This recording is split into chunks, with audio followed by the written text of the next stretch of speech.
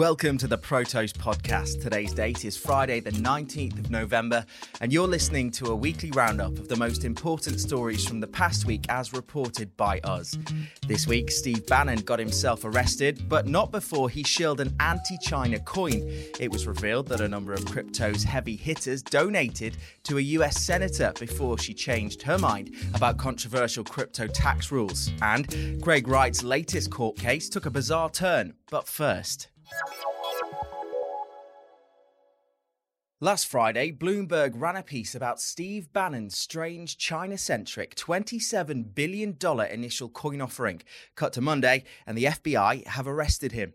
According to Bloomberg's article, Himalaya Coin reached its enormous market value within 2 weeks after endorsements from former Donald Trump advisor Bannon and exiled Chinese billionaire Wengui Guo. Promo videos for Himalaya Coin featured Guo smoking cigars, relaxing on a yacht, and driving a sports car. The two went heavy on social media promotion, and Bannon praised its monumental initial success in an interview that Guo shared online. Bannon also touted Himalaya Coin's stablecoin, Himalaya Dollar, as an alternative to China's yuan, while appealing to anti-Chinese Communist Party forces like the new federal state of China and the new Chinese.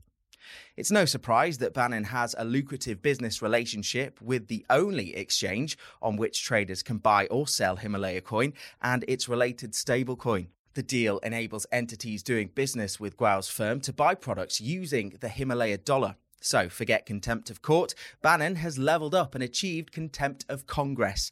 He faces charges related to his snubbing of Congress in its investigation of the January 6th pro-Trump insurrection that briefly overthrew control of the Capitol. And so, Monday morning, Bannon surrendered to FBI forces. Feds quickly escorted him into court to face charges.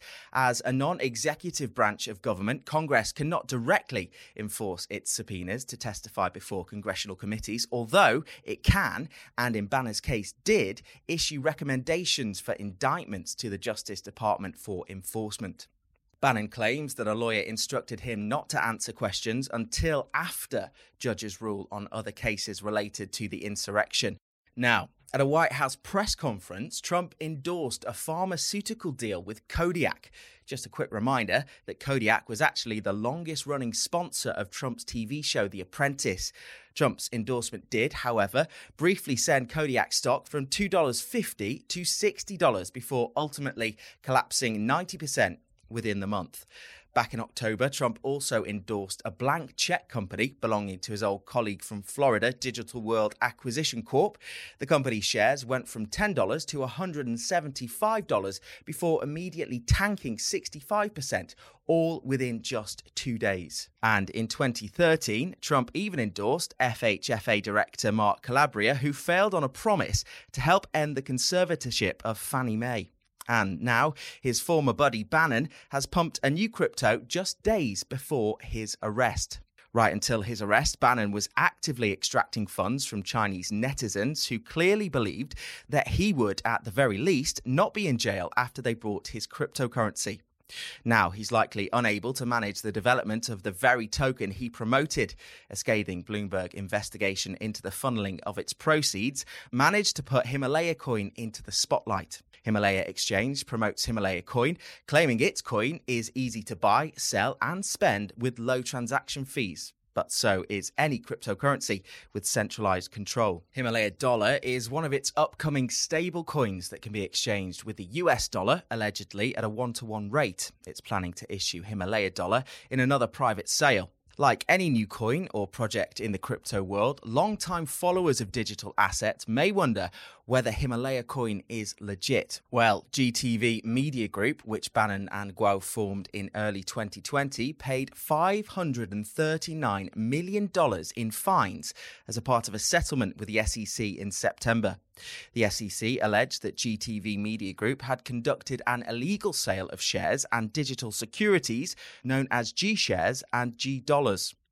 Himalaya Exchange officially launched in November, and since then, CoinMarketCap has not listed Himalaya Dollar or Himalaya Coin due to its insufficient and unreliable tokenomics. It seems to be another addition to the growing list of Ponzi schemes promoted by the likes of Steven Seagal and Kim Kardashian. Next up, Galaxy Digital's Andreessen Horowitz and Bitcoin billionaire twins Cameron and Tyler Winklevoss are on a list of donors who threw money at a US senator before she changed her mind about a proposed crypto tax amendment. As detailed by journalist Roger Sollenberger, Arizona Democrat Senator Kristen Sinema received $180,000 from 50 crypto-related figures at a summer fundraising event.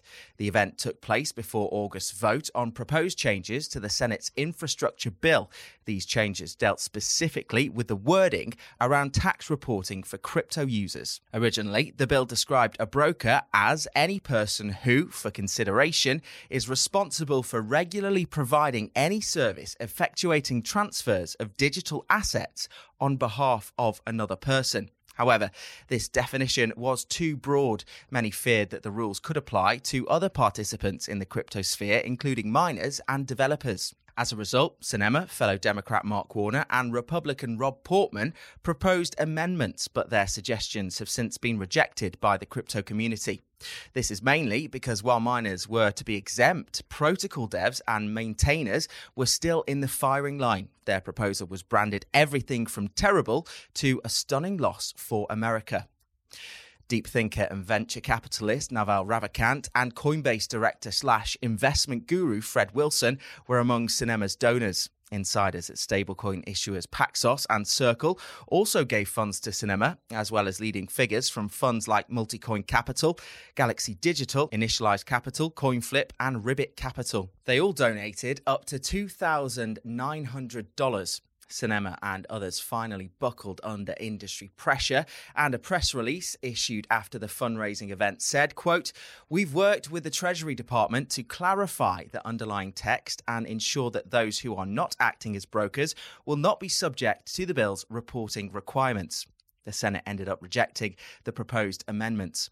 Sollenberger points out that there's no direct evidence that Sinema was influenced by the crypto companies, personalities, or their donations, but the spreadsheet does suggest an increasing lobbyist pressure in the space. Indeed, ahead of the last US election, Alameda Research founder and crypto billionaire Sam Bankman-Fried threw his hat into the political ring by giving more than $5 million to Joe Biden's campaign, his second largest contributor. What's striking about the donations is that almost $25,000 came from execs at a prolific crypto venture capital fund, A16Z. As Sollenberger points out, no A16Z execs have ever donated to Sinema before. Not only that, the firm, which launched its own $2.2 billion crypto fund in July, was the one that labelled the amendment a stunning loss for America. Despite the amendment failing to pass the Senate, the crypto world is still hoping it can have its say. Note that provisions won't take effect until January the 1st, 2024. And finally, the ongoing court battle between Craig Wright and the estate of his late friend David Kleinman has taken a rather bizarre turn. Wright, the katana-wielding Aussie, made subtle online threats to one of the prosecution's expert witnesses while they were on the stand. The trial over more than $60 billion in disputed Bitcoin is now in its third week. Lawyers for the Kleinman estate were preparing to wrap up and hand over to the defense. Law 360 reported that as Wright's lawyer was disputing the testimony of Matthew Edman, a digital forensic expert, Wright took to the messaging app Slack to make comments the plaintiff's attorney called a clear intimidation tactic. As detailed by CoinDesk, the offending message said, quote, "You know you can sue experts who give misleading testimony. They shouldn't make statements of fraud where there is no evidence of intent," end quote. Edmund took the stand to give his opinion on whether an estimated 40 documents provided by Wright had been forged. He concluded that they were.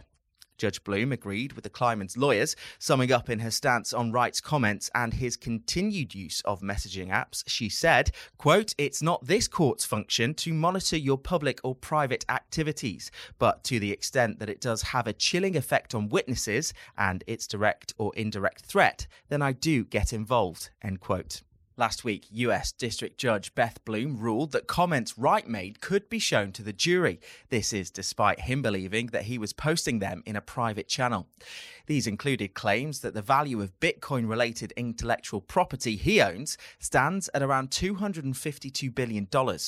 Judge Bloom did, however, say that she wouldn't admit into evidence messages by Wright in which he compared his late colleague to Stapler-obsessed character Milton from the 1999 movie Office Space. The case is in its third week now, and much of it hinges on whether Kleiman and Wright were business partners or just friends.